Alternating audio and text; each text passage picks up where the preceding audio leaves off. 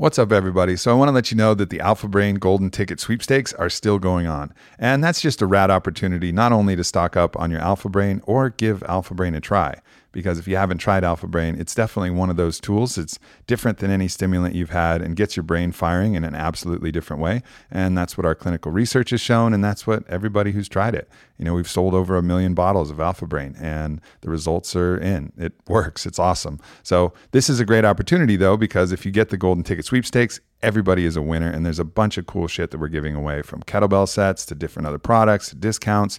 Every single person is going to be a winner if you go to the Golden Ticket sweepstakes. So check it out, onnit.com/golden ticket, and then enter the code and fill in the entry form. There's going to be a grand prize for one of you, which is going to be a trip out here to Austin and Onnit HQ. So you'll be able to come hang at the HQ and do all the awesome Onnit things. So definitely check it out. Go to onnit.com/golden-ticket and get your 30 count or 90 count bottle of Alpha Brain.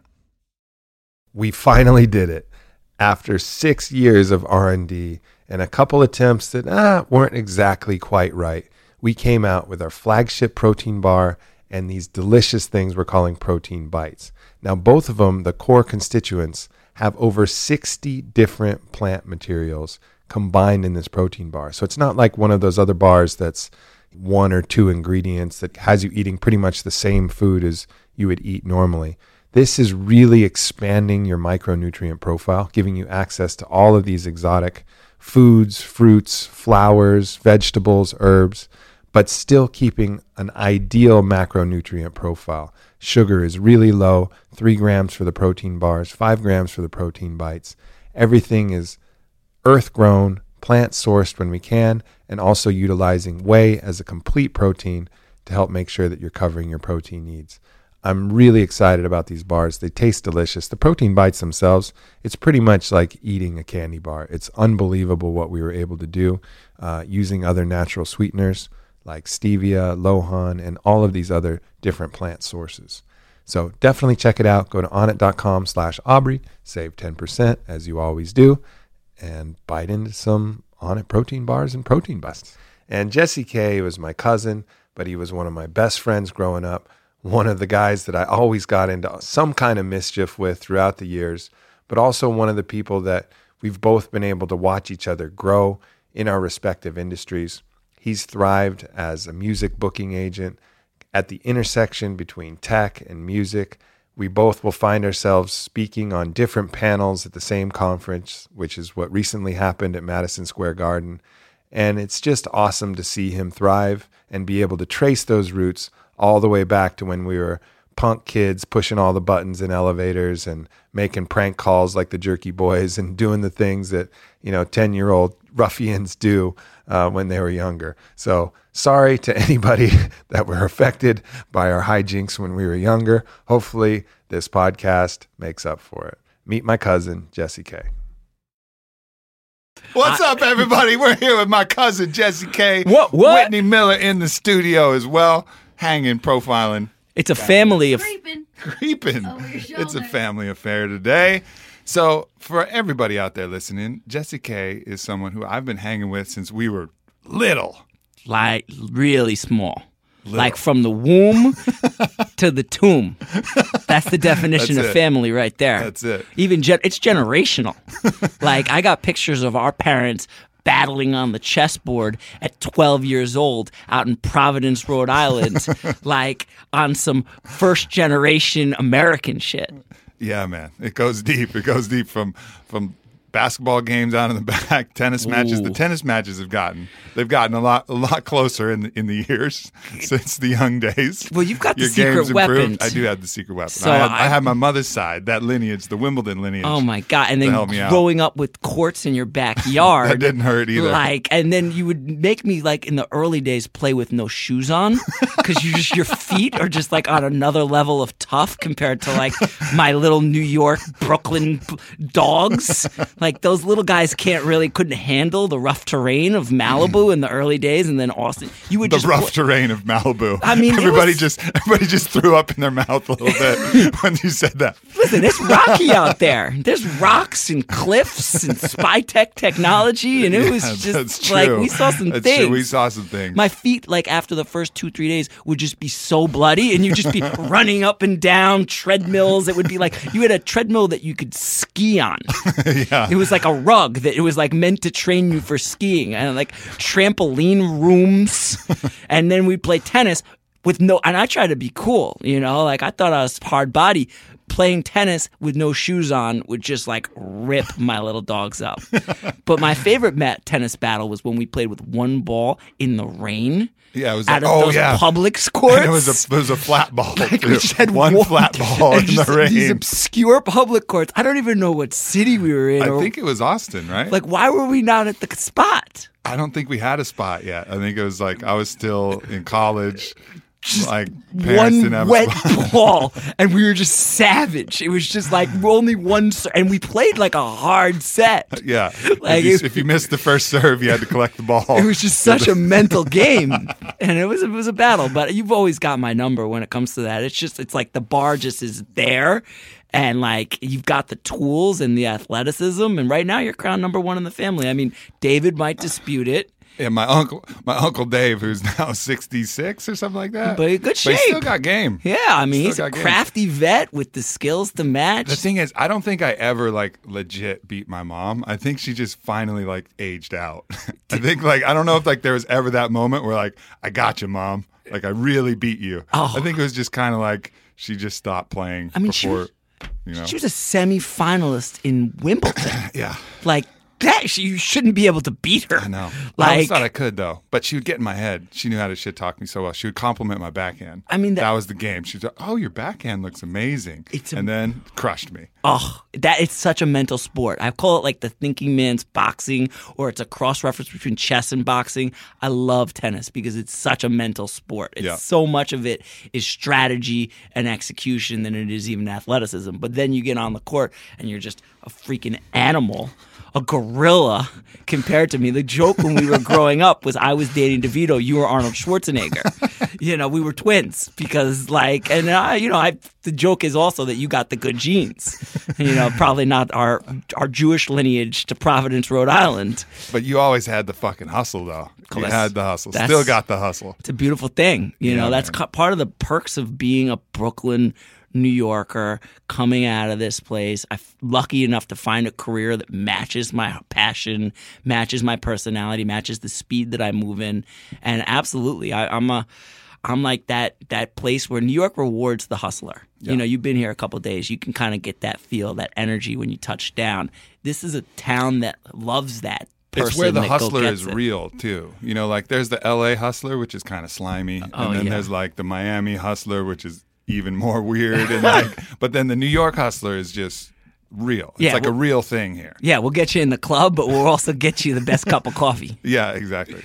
I remember us. It wasn't just obviously we did all the things from fucking skiing to riding around being little punks to doing everything, but it was always talking about where we were going to go. And we're kind of backing it up, like all of those dreams that we had when we were younger about what we were going to do. It's kind of happening now. I love that. It's a lot about a setting and intention. And we were early on very driven, and we were both, crafty deal makers and hustlers and deep people with, kind of a lot of drive and a lot of potential. I mean, I think I saw like some old holiday card that you gave me, like, I don't know, 10 years ago that was like, or 7 years ago, that's like, we haven't gotten there yet, but we're sure enjoying the ride and the future looks bright. Yeah, that might have been my before my 30th or something like that. Yeah. I mean, it was like we're still striving, No right? doubt. And we haven't. I feel like neither one of us feel like we've reached our potential, like what's possible. And the beautiful thing is, I feel like I want to do this forever.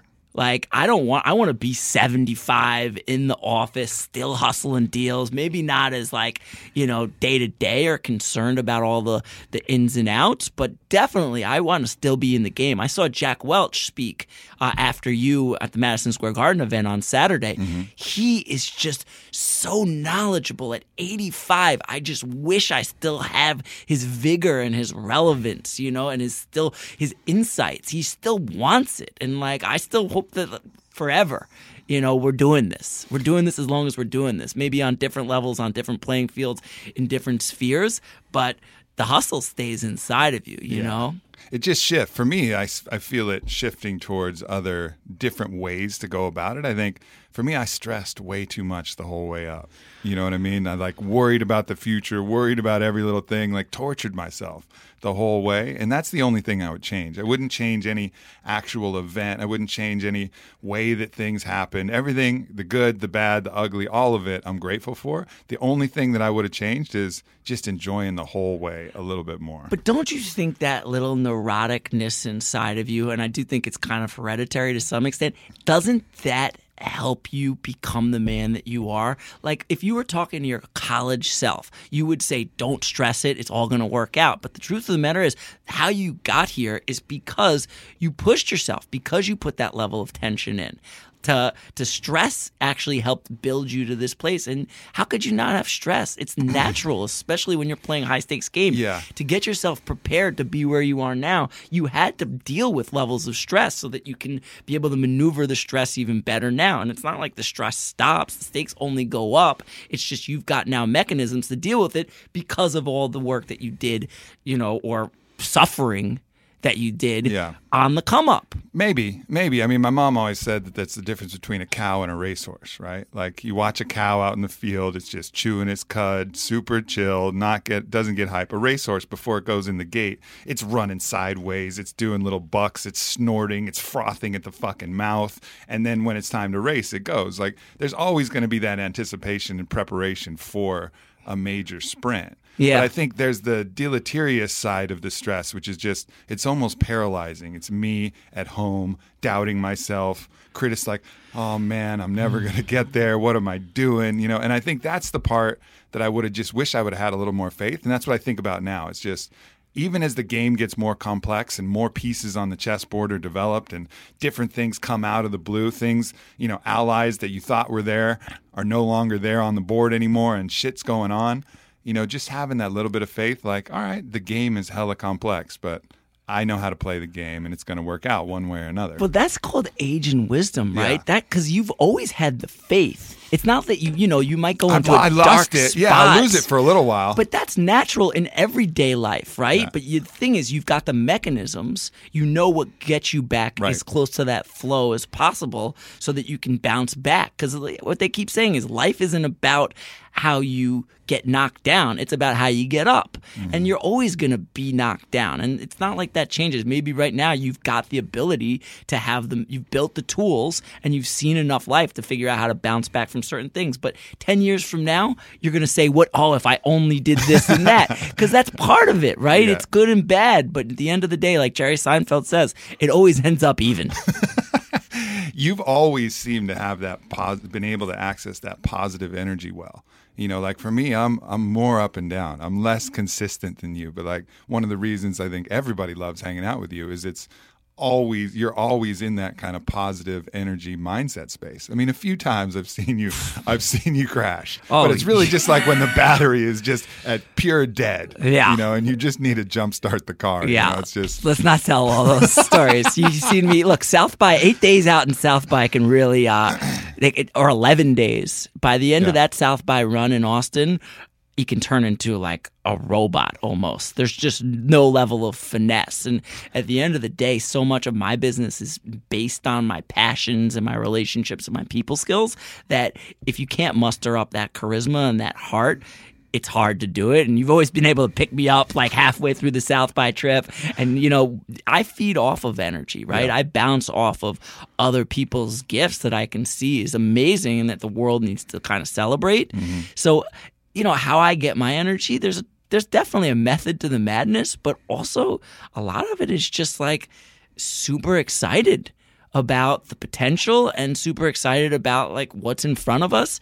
And, you know, it can be a gift and a curse too. You want to be present. You want to be grounded. You want to be really in that zone versus like too excitable. Like I'm working on now trying to take the energy and make it a little bit less frenetic and a little bit more focused on the goals at hand. Like the difference between a laser and a lantern. Right? Yeah. Like a lantern is just casting light and expelling energy in this broad spectrum, lighting everything up around it. But a laser focuses that beam and it becomes a lot more powerful. It can cut. You can see it for miles. You know, I think about that too. And I think that's also one of the things when I have so many interests, you know, so many different things that I love to do, I can get distracted and push a little bit of energy into 20 things. Whereas when I really, you know, find myself doing my best work, it's when I hone that down. Like with this recent book that I've been working on, where I'll just take a month and just kill everything else except the absolutely essential and just lock myself in and write and think and research and focus. Like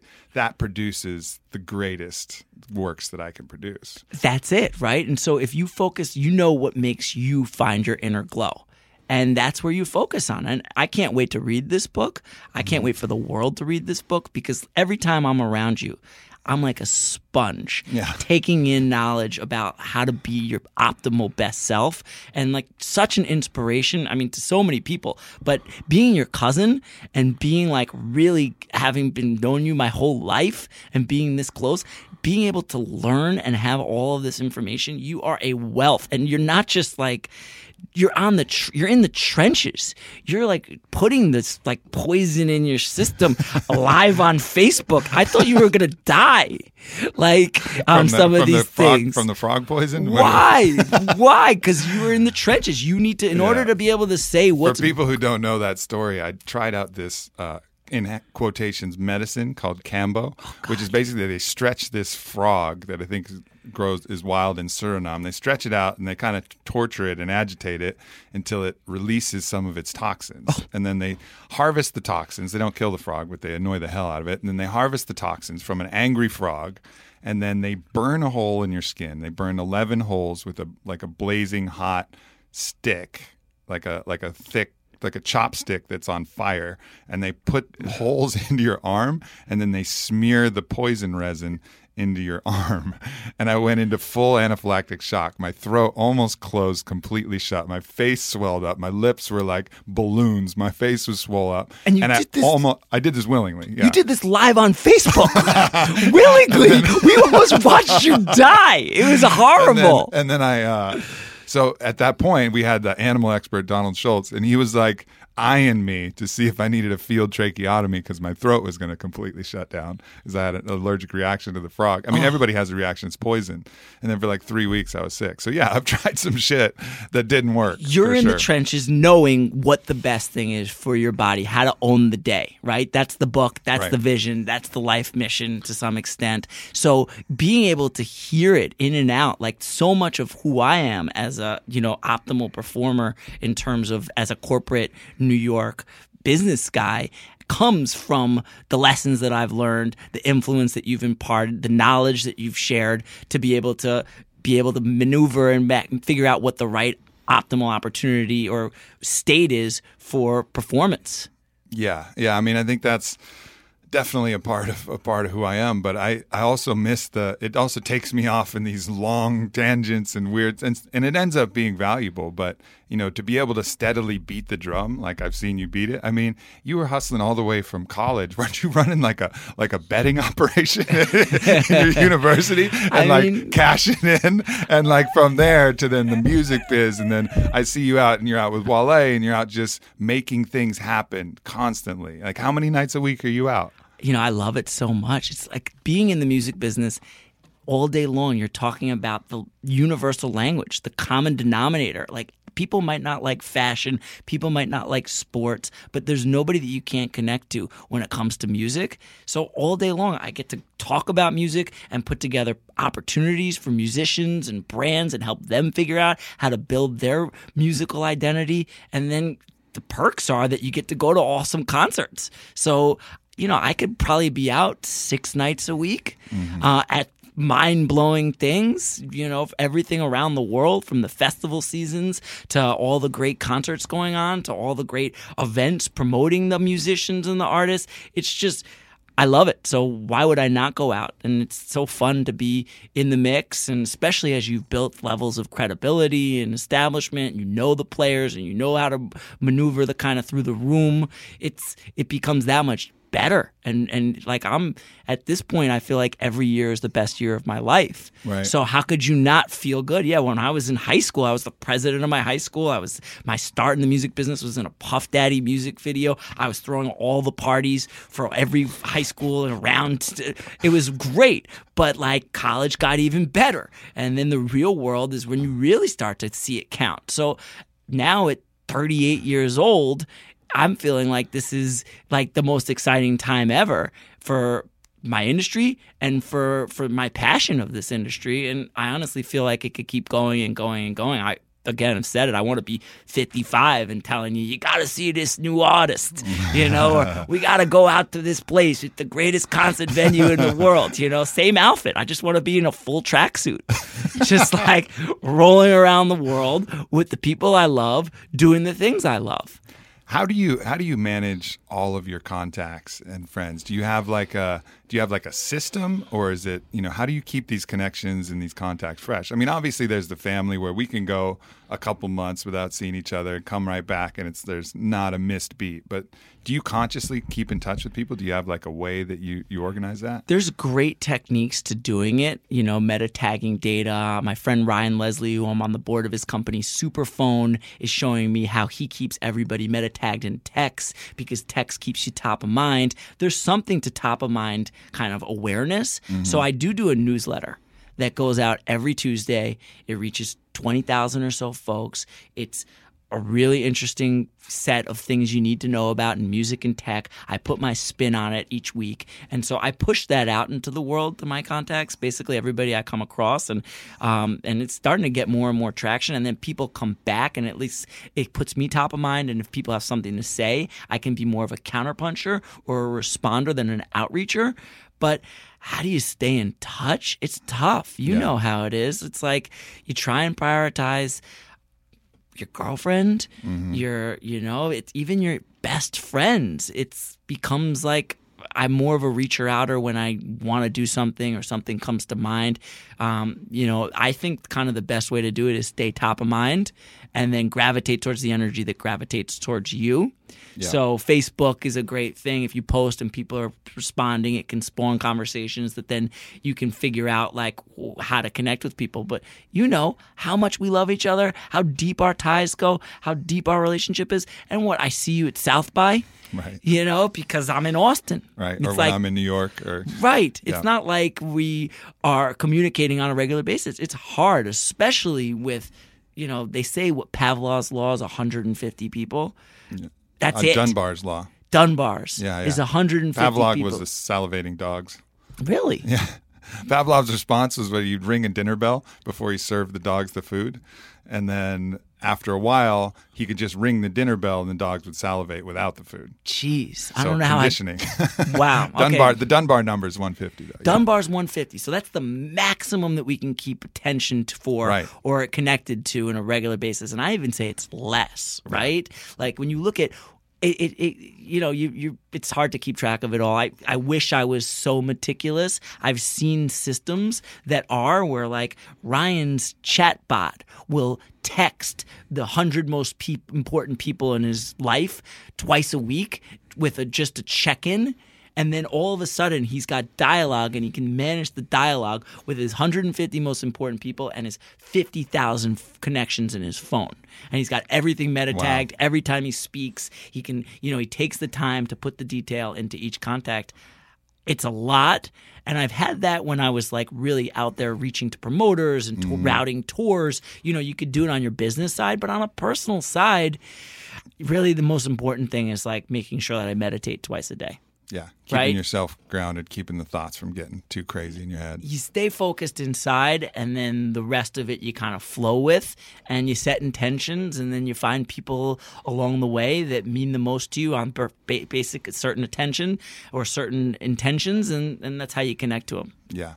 What about pitching? Because you're someone who will cold pitch anybody. You've probably been pitched 1,000 times. Like, there's a lot of people who have ideas here, but just don't have the understanding or maybe the passion or the willingness to risk getting completely rejected, like completely shut down. Like, what would you say to people who have an idea and they want to get something going, they want to pitch somebody, they want to talk to them? The beautiful thing about what I do now is I feel like with music and with entertainment and being so close to culture, I can add value to any product, to any company, to any person's life. It's a universal bond, and it's a value add because it can bring attention and awareness and connect you more to your consumer. What I would say is to anybody with an idea, figure out the value add for who you want to pitch it to, and then connect with them with, hey, here's what's in it for you.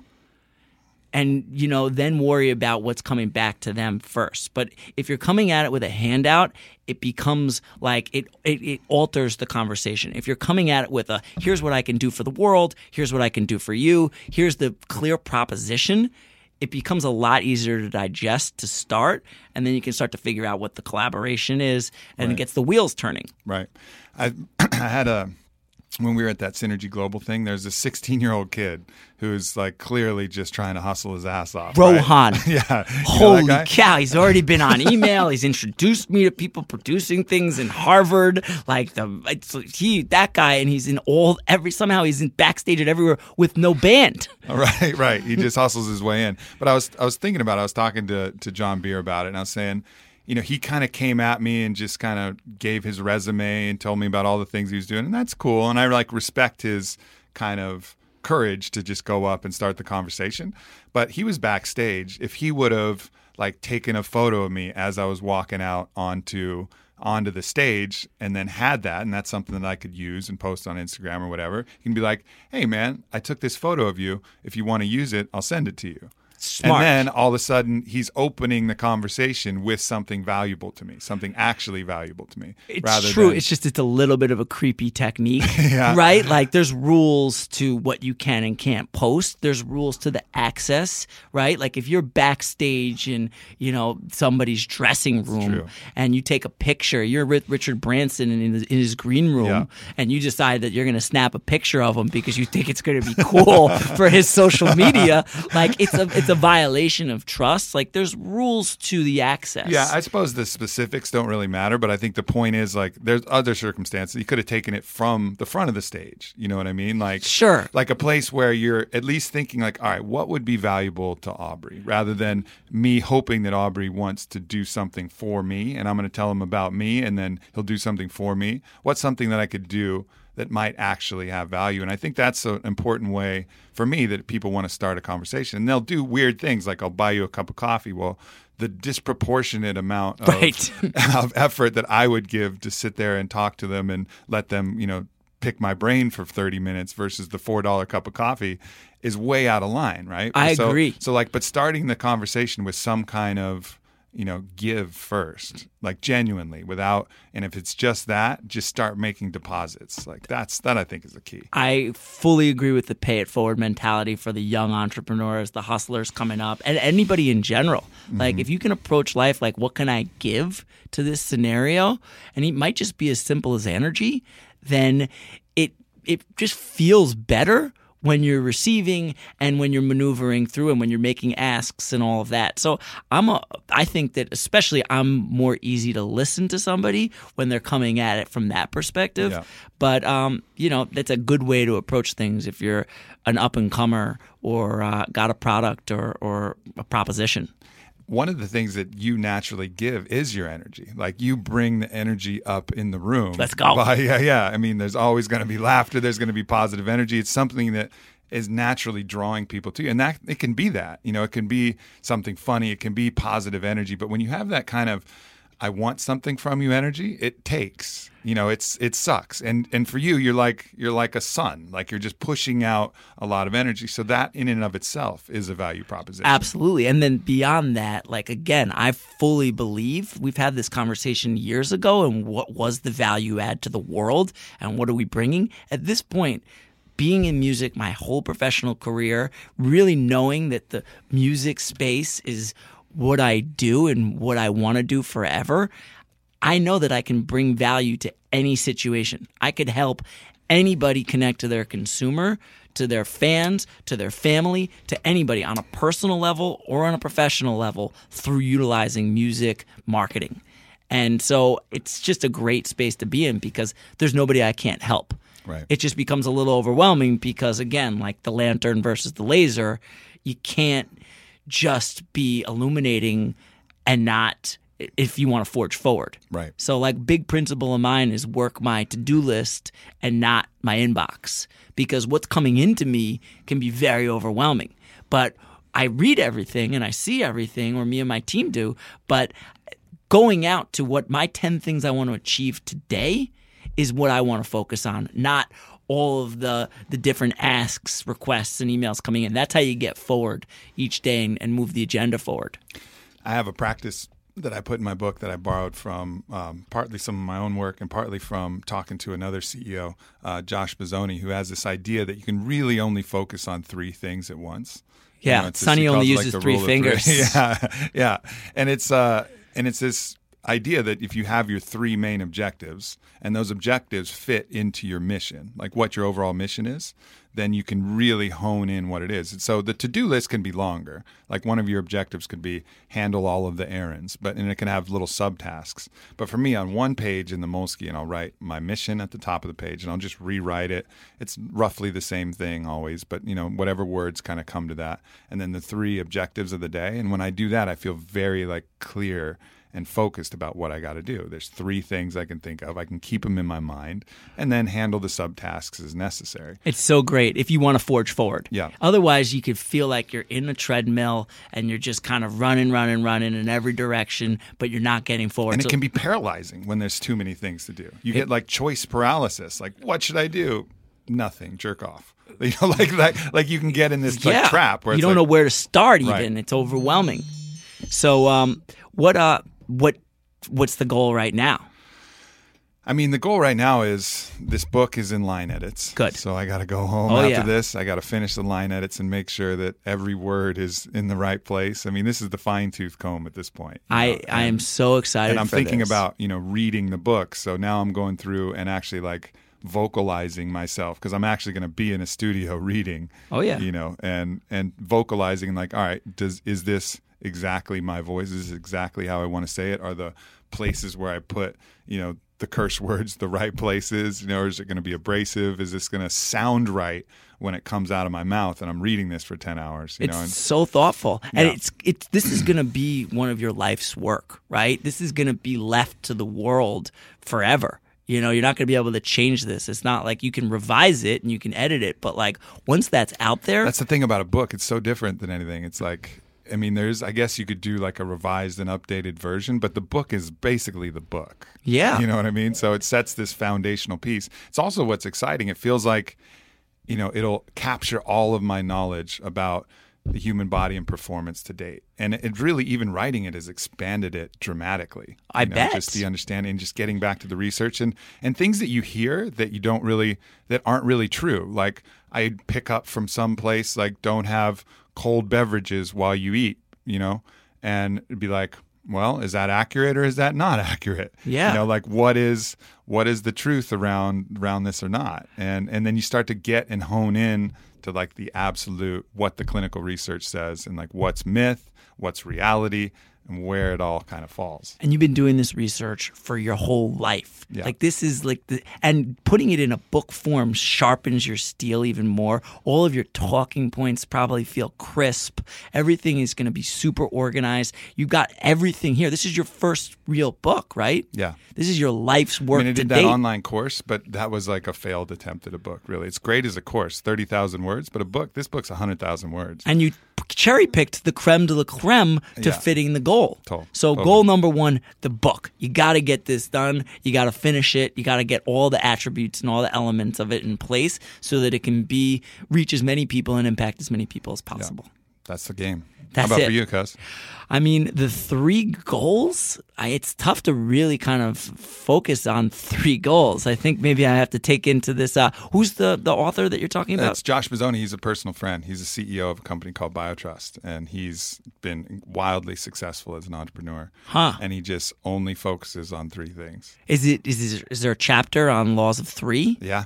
There Yeah, is. There's a section, and it's in the journaling section. There's a. It'd be awesome if it was chapter 3. Too much. Chapter 3 is breakfast. Okay. Woo. Yeah, breakfast. Own your breakfast. But yeah, I mean, I think it's a good practice because it can be, and again, you can nest things underneath those, but to know what your objective could be make all the calls I need to make for my contacts. That's your objective for the day. Yeah. Or it could be, focus on the bigger projects that you have. Yeah, I mean, I feel like where I'm at right now, Spotify is redefining the music business in a way that it hasn't in a long time. It's the first time it's seen growth, let alone double-digit growth in 20 years as an industry.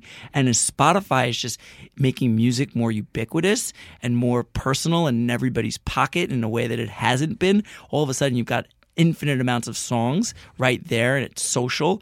All of a sudden, more artists are exploding, more shows are happening, Live Nation's doubling down, their stock is at an all-time high. I feel like the industry is really growing again thanks to Spotify, and I feel like not enough people are utilizing Spotify for all of its power to connect to their consumers. I'm one of them. Yeah. I can't even figure out how to upgrade my Spotify account to get to premium so the commercials don't read. That's right. At South by, I was like, yo, you were like, I don't know about this Spotify. And then I played you Rap Caviar, and you were like, okay, you know what? I'm in.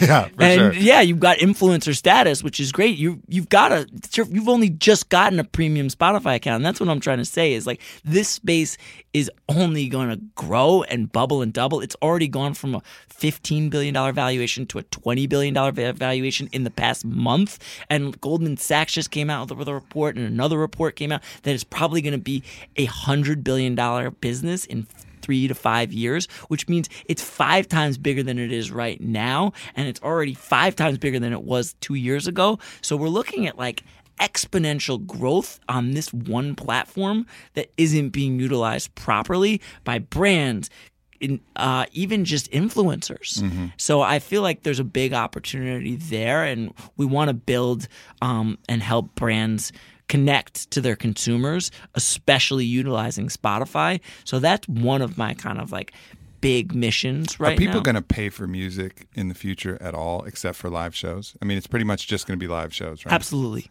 Yeah. You're going to need to pay for cable. Look, the music business was very greedy. When you were selling $20 CDs that cost $1 to make by the truckload, by the boatload, there was so much profit in these record business execs' pockets and in the overall kitties in the 80s and 90s that it was absurd. CDs were such a racket of profit. They were just taking old records and vinyls and just selling it by the tens of millions at huge profit returns, and it wasn't transparent. The money trickled down, wasn't fair. The industry needs to be rewritten, but yeah, they lost an opportunity. They didn't see this digital revolution coming. When Napster happened, they just tried to squash it, stomp it out, and then when Apple came out with their iTunes, it was another big opportunity for the music business, and they just didn't see it. They didn't understand that selling these iPhones and iPads and iPods was a big opportunity, and they just basically tried to make as much money off the tracks as possible, losing sight of what the bigger picture is, and the consumers got disheartened. Yeah. And then piracy got rampant, and ultimately it became this thing where music got perceived as free. But music is not a free commodity, and there's more money than ever in music, and you're going to buy Spotify as soon as they pull that 6-month plug of complimentary trial off. All of a sudden, you're going to want Spotify the same way you want HBO, the same way you want cable television, the same way you might want the NFL Network. Right. So I think that and then there's huge returns in 10 million, 100 million people paying $10 a month. Now we're talking about bigger revenue than there was even in the traditional record business sense, especially if what needs to happen in the music business is they need more transparency. Yeah. The model still needs to be broken. It shouldn't be a business based on what it was of selling records. And the power now with all of this new technology is in the artist's hands more than ever. You don't need to go through a record label. You don't need to be on MTV. You don't need to be on the radio to have a fan base that you can galvanize. And if you're dealing direct with the fans, there's a lot more revenue. There's a much bigger piece of the pie.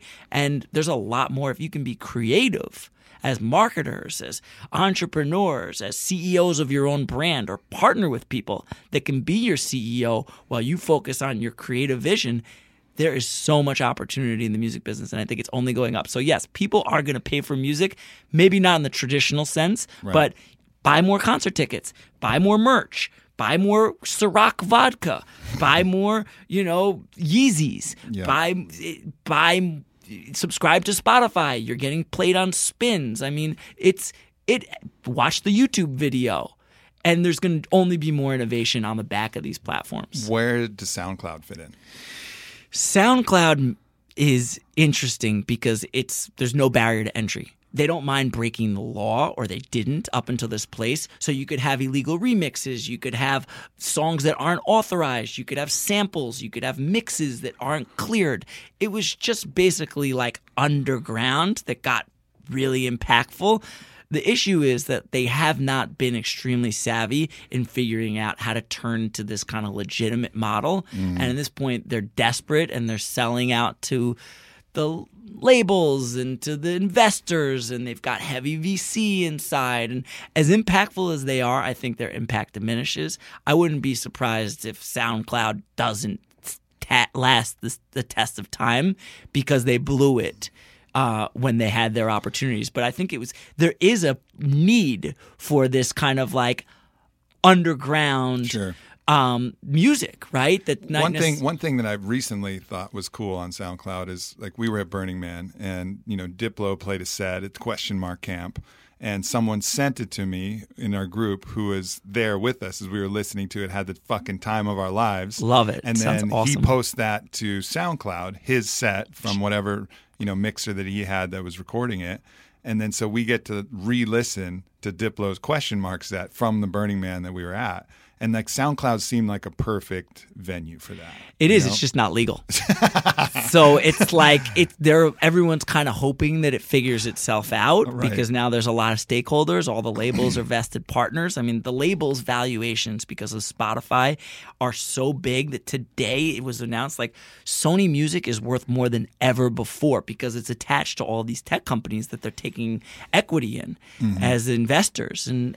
But the problem with SoundCloud, and a lot of people want to see it win, and you're right, it is a perfect venue, but like those clearances aren't legit. Yeah. These songs can't really go there. Like at any point in time, some writer at some of those tracks could say, that song's a violation, I don't want that song up, and the mix is gone. Yeah. Right? And all of the traction that artist built and all of the comments around that song and all of the attention and all of the sharing and all of the glory is gone from the face of the earth like that, and illegal, and maybe could even lead to SoundCloud getting sued or the artist getting sued, God forbid. And then it's like, how does SoundCloud monetize their platform if their biggest hits are illegal. I get it. So it becomes a tough, slippery slope for SoundCloud, and I think they've got enough juice to barely, at one point they were almost shut down this year, and they got a nice investment, but at what cost? Right. I wonder if it could end up being like a MySpace type of thing where it's a cool brand that's dope, but never reaches its potential because it's just not built to win. Yeah. Tell me about the artists a little bit, because you've gotten to get inside the inner circle of a lot of these different artists who, we see them as artists, we see some stuff in the news, but not actually getting to know the people behind it. And that's something, that I've gotten to know with fighters and hockey players and athletes through my company, but you've been in the music space. Like, what have you learned from these artists? Like, what makes them tick? Where are their weak points? Like, what's true? What's not? Like, what is it? What is it like there? Artists are the number one place for creativity and inspiration for me. I can talk to artists. If you want to know what's hot, go to a hot artist and ask them, because they are so on the pulse. And artists can break culture. right? They have a penchant for trying new things. They're willing to take risks. They like to be on the fringe. They want to be creative, and they've got a following behind them. So they can actually make and shift culture and break trends, and they're on the pulse, right? Collaboration is part of the key to growing your audience, and artists realize that and are constantly, connecting with other artists to create more art, and they're just like a wealth of knowledge. Like anytime I'm hanging out with an artist, they're the ones that are telling me what's hot, what's next. How many times have I found artists because artists introduce me or tell me about things you need to know about? So it's just such an adventure. I love hanging out with artists and creative ones in that, because they can just impart so much knowledge and creativity on you. And, when I'm in the studio with Wale, he's gonna have the funniest viral video that's just so next level that you didn't know about. That's the inside joke with him and his clique, because they're constantly finding that next new hot.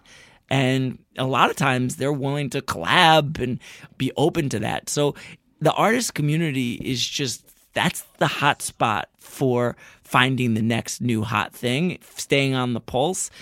We did a program for Sour Patch Kids called The Patch, where we housed emerging artists. Yep. We had one in Austin for a little while. You had brisket on a chocolate chip cookie. Oh, my God. I remember that. How you break out of the noise at South by is tough. We'll talk about that for you later. But it's a little piece of brisket on a fresh baked chocolate cookie, if that's what's going to get you remembering the fact that we built this entire program to house emerging artists as influencers, is so worthwhile. Because emerging artists are going to tell you the trends. They're going to be from all these different cities, and they're the pulse. Right. And so being around artists is just it keeps you on the edge, which is where you want to be. Where do artists fuck up? What is the self-defeating aspect that you see takes people with a lot of talent and a lot of potential, and what do they allow to defeat them? I think a lot of times when artists relinquish too much of their own brand to somebody else because it's easier, or because they're just in it for a payout, you see them end up losing a lot of the longevity of what their brand stands for in their career. I feel like also, look, artists are crazy. I think we're all crazy, but I feel like artists have the right to embrace their crazy even more. So it becomes, it can spiral out of control, egos. It takes a lot of guts, a lot of chutzpah to go out there on the stage and shed your whole self and bare your heart and soul with your art and your music and your craft in front of thousands, tens of thousands of people. And it can happen really quick for musicians. Right. And it really can get in their own way sometimes of if they deserve it. I think mental toughness is a big thing that artists should be able to hone, and I think they could be coached on that. I think they need to be in charge of their brands more, or at least be willing to sign off on different components versus just letting a label or a manager just kind of run them through the gamut. I want them more present. I feel like artists should be meditating. I feel like artists should be more in tune with things, and I feel like there could be classes that help artists with their financial perspective and how to manage their scenarios better. And for a long time, a lot of artists just haven't been looked out for. That was kind of like the nature of how it is. Like, get them in, get them hot, and make the money off of that song or whatever and keep it moving. But at this day and age, where it's a lot more sustainable and there's a lot less upfront money, it's about building the well and the infrastructure and the team and the revenue streams. Artists need to be empowered more, and they are empowered more. They need to be taught how to really grow. So I think there's a big opportunity for an organization that can teach and empower artists, because they don't know. Yeah. It's also, anybody in power, particularly rock stars and musicians and DJs, they create kind of a distortion field around them where people don't act normally around them. They don't have necessarily the checks and balances. They have people looking to gain something from them constantly. And that probably causes, I've seen it in other areas too, it causes them to insulate themselves more. and like not really trust people kind of. And it's that balance between you want to follow your vision and like what you see and not allow yourself to be influenced, but you also need checks and balances to be someone like, whoa, man, that's too far. Like, bring it in. Like, where's that coming from? You doing all right? And I think you got to be wary of any kind of distortion field you can create. And it works on a micro level too. Like, you could be, the boss of a very small company, but you'll create a distortion field because you have control over other people's financial destiny to a certain degree. And so they may not give you the honest feedback that you want. And I think that's where having like that real community, and I think that's why artists probably trust the people that have grown up with them the most, but even then you got to be wary of the distortion field that can create and really start to jade you. It's true. It's hard to get a good support system. Artists need that, right? Like, you need to have a team or friends that can really keep you in tune. And it's tough. Some of this is so disproportional. These artists out of nowhere could come out of, lower class or middle class places and all of a sudden be just like the toast of the town, and people can't relate to them. So I think artists really appreciate and respect the fact that I've come from this space, I see it really well, and I can help talk to them from a real perspective of how to grow and build their brand, because you're always having to reinvent yourself. At this day and age, even as an artist, artists are scared, and that's part of the reason they don't trust people. I sometimes joke there's this classic artist syndrome where they don't tell everybody everything because they want to always keep everybody a little at bay, because artists need to protect themselves the most, because in 5 years, when that song, isn't hot and relevant anymore, who cares about Trinidad James? Right? Whitney does. Right? Whoa, I know Whitney she does. But it becomes, it's like that classic line, it's hard to be Bobby Brown, because to be Bobby then, you got to be Bobby now. It's hard to stay continually going up and up and up.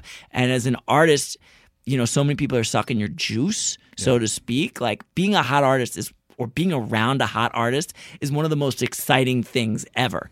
It's like when 50 Cent was coming up, and everywhere he turned, he was the hottest guy in New York. He was the hottest guy in the world. Dr. Dre put his song out. Eminem was his label head.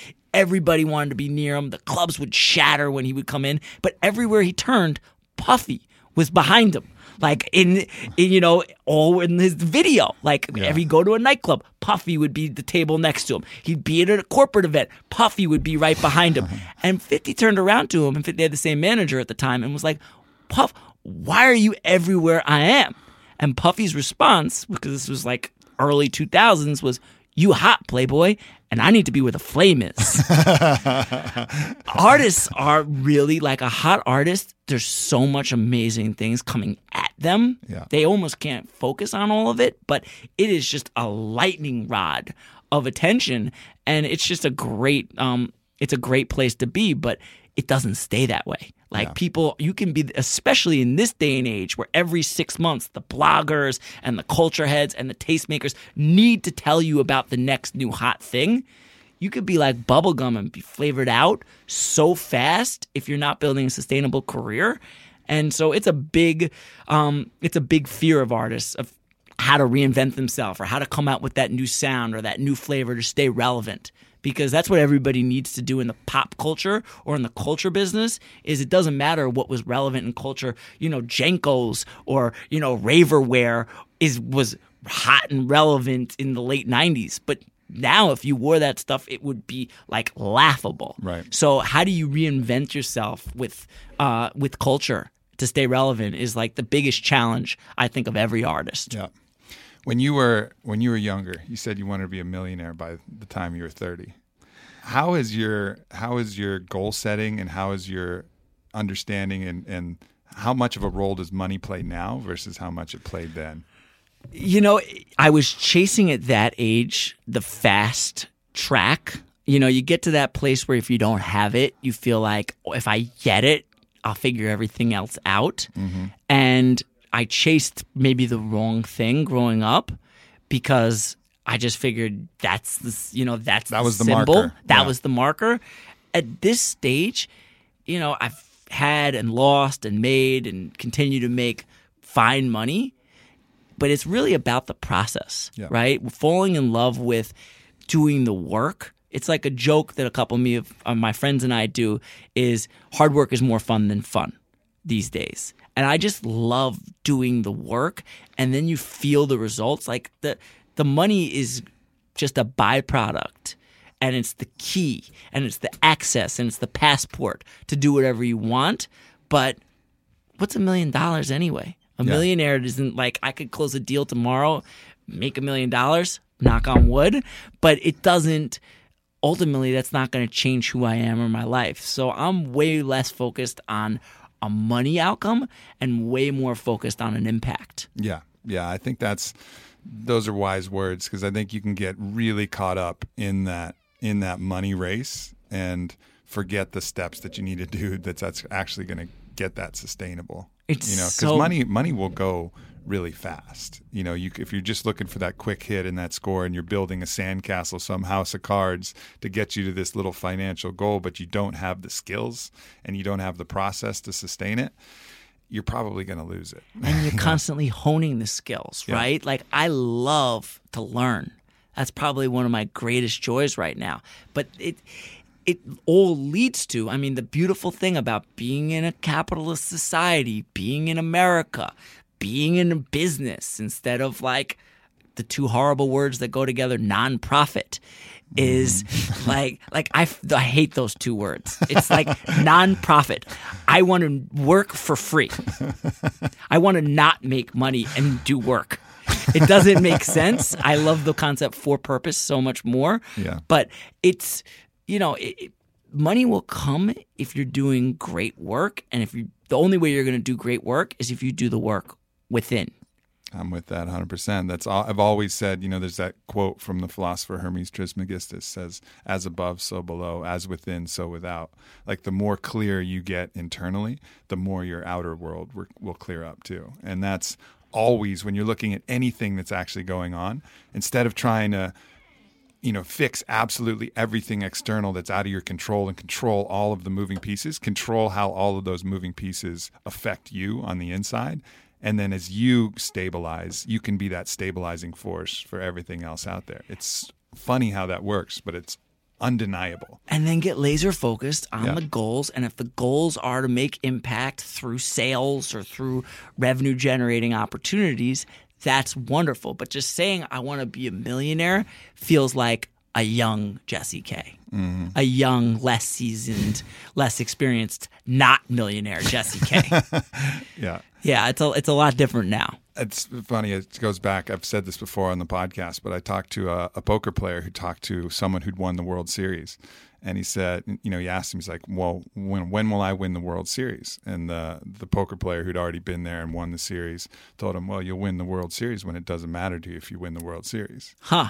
Because you're that fucking good that it's a logical conclusion to be like, yeah, I did it. I won the World Series. You know what I mean? Like, I don't buy that. I'm not letting that one get through. That's like saying, oh, if I knew what I knew now, I wouldn't have stress. No, the way to win the World Series is to do the fucking work to win the World Series. But that's what he's saying, though. He's saying that you've done so much work that you're that fucking good.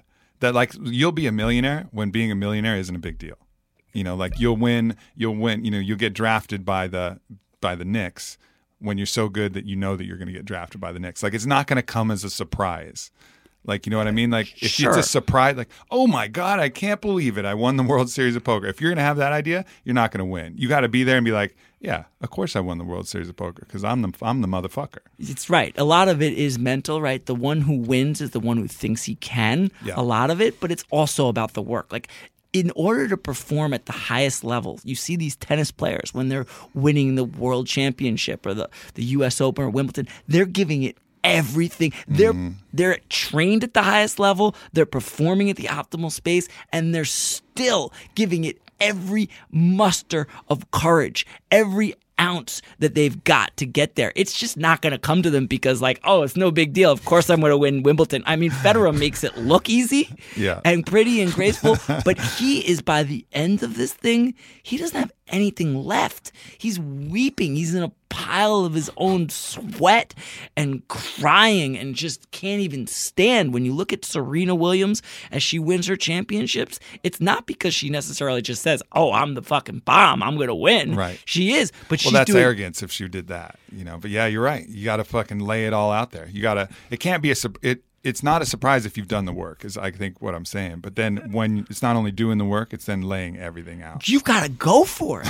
And you've got to give it everything you want in order to win on the highest level. Right. Like, you want to get, it's like Tony Robbins. I just did a Tony Robbins expo. It was great as a guest of his last month in Newark, New Jersey. Talk about motivational speaker. This guy's on the final fucking level. It is a show. Like, he's 15,000 deep. 12,000 people are crying at the top of their lumps, punching themselves in the face, screaming. By the third day, he's broken them down so hard as he builds them back up. But one of the things that Tony imparts is that, like, in this day and age, if you want to get good results, do good work. But good isn't going to do it for you anymore. Yeah. Good in America is like, in these circles, like, you're going to be disappointed with yourself at good.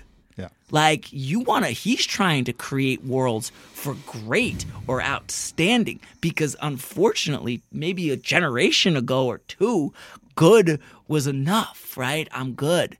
Now, you don't want to be good.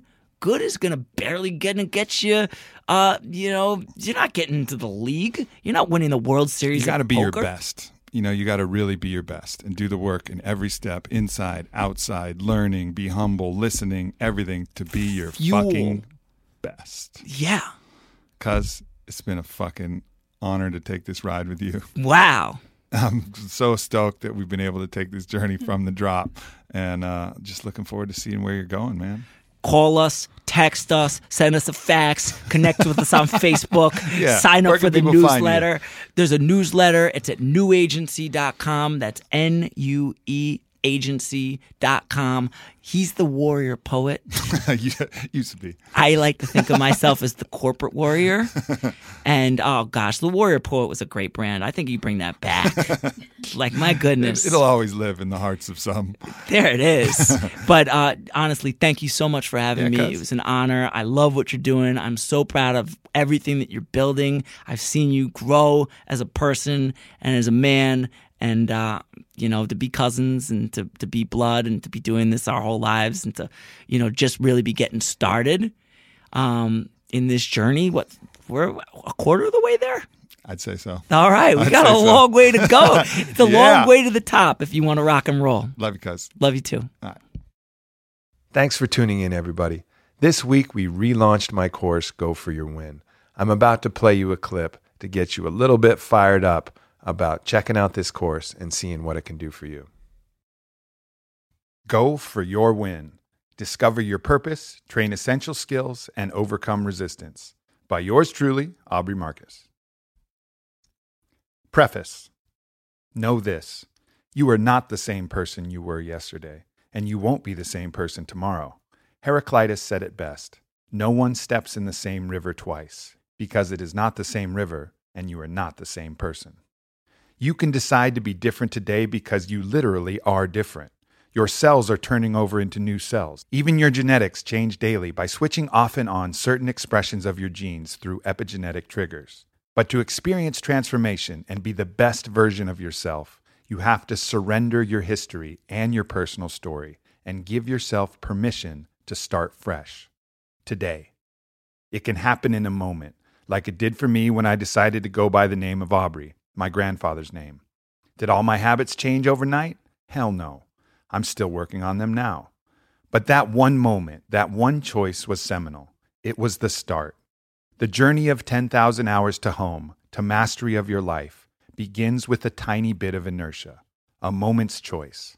That's all. And by joining this course, you're on the path. Congratulations, you are going for your win. Give yourself some love. You're the hero of your own story, and the hardest part, getting started, is already behind you. Lesson 2. Don't get distracted. An extremely successful entrepreneur, Josh Bazzoni, has a rule. He only allows himself to focus on a maximum of 3 things at any given time. For a person addicted to creation, such as myself, this was a revolutionary concept. I am often working on 3 things simultaneously, but I could recognize the wisdom in this maxim. It is all too easy to distract yourself with starting a new project. There is all of this energy and momentum, but then resistance hits and the grind starts. If we permit ourselves the option to start something else, we will never see anything through to fruition, the literal fruiting of our efforts. Focus on a maximum of 3 things only, and you will have a much greater chance of doing those things well and reaping the benefit from your labor. Commentary. One of the biggest failings of anybody that I work with, whether it's a friend or whether it's someone in this course, is they will start a bunch of different things and then not finish them. Whether you're an artist who paints half a painting and then ditches it and starts a new one, there's something about the fear of actually finishing something, because when you finish something, then you put that up for judgment by the world. Someone will have to either buy that piece of art or someone will have to do something with it if you actually finish it. But if you don't finish it and you just keep starting new stuff, then you never really put yourself out there. It's a way that people can play small. And we'll touch on this concept a lot more throughout the course. But by limiting the amount of things that you have to focus on to 3, and then really going to completion at all of these things, you're going to do yourself a huge favor.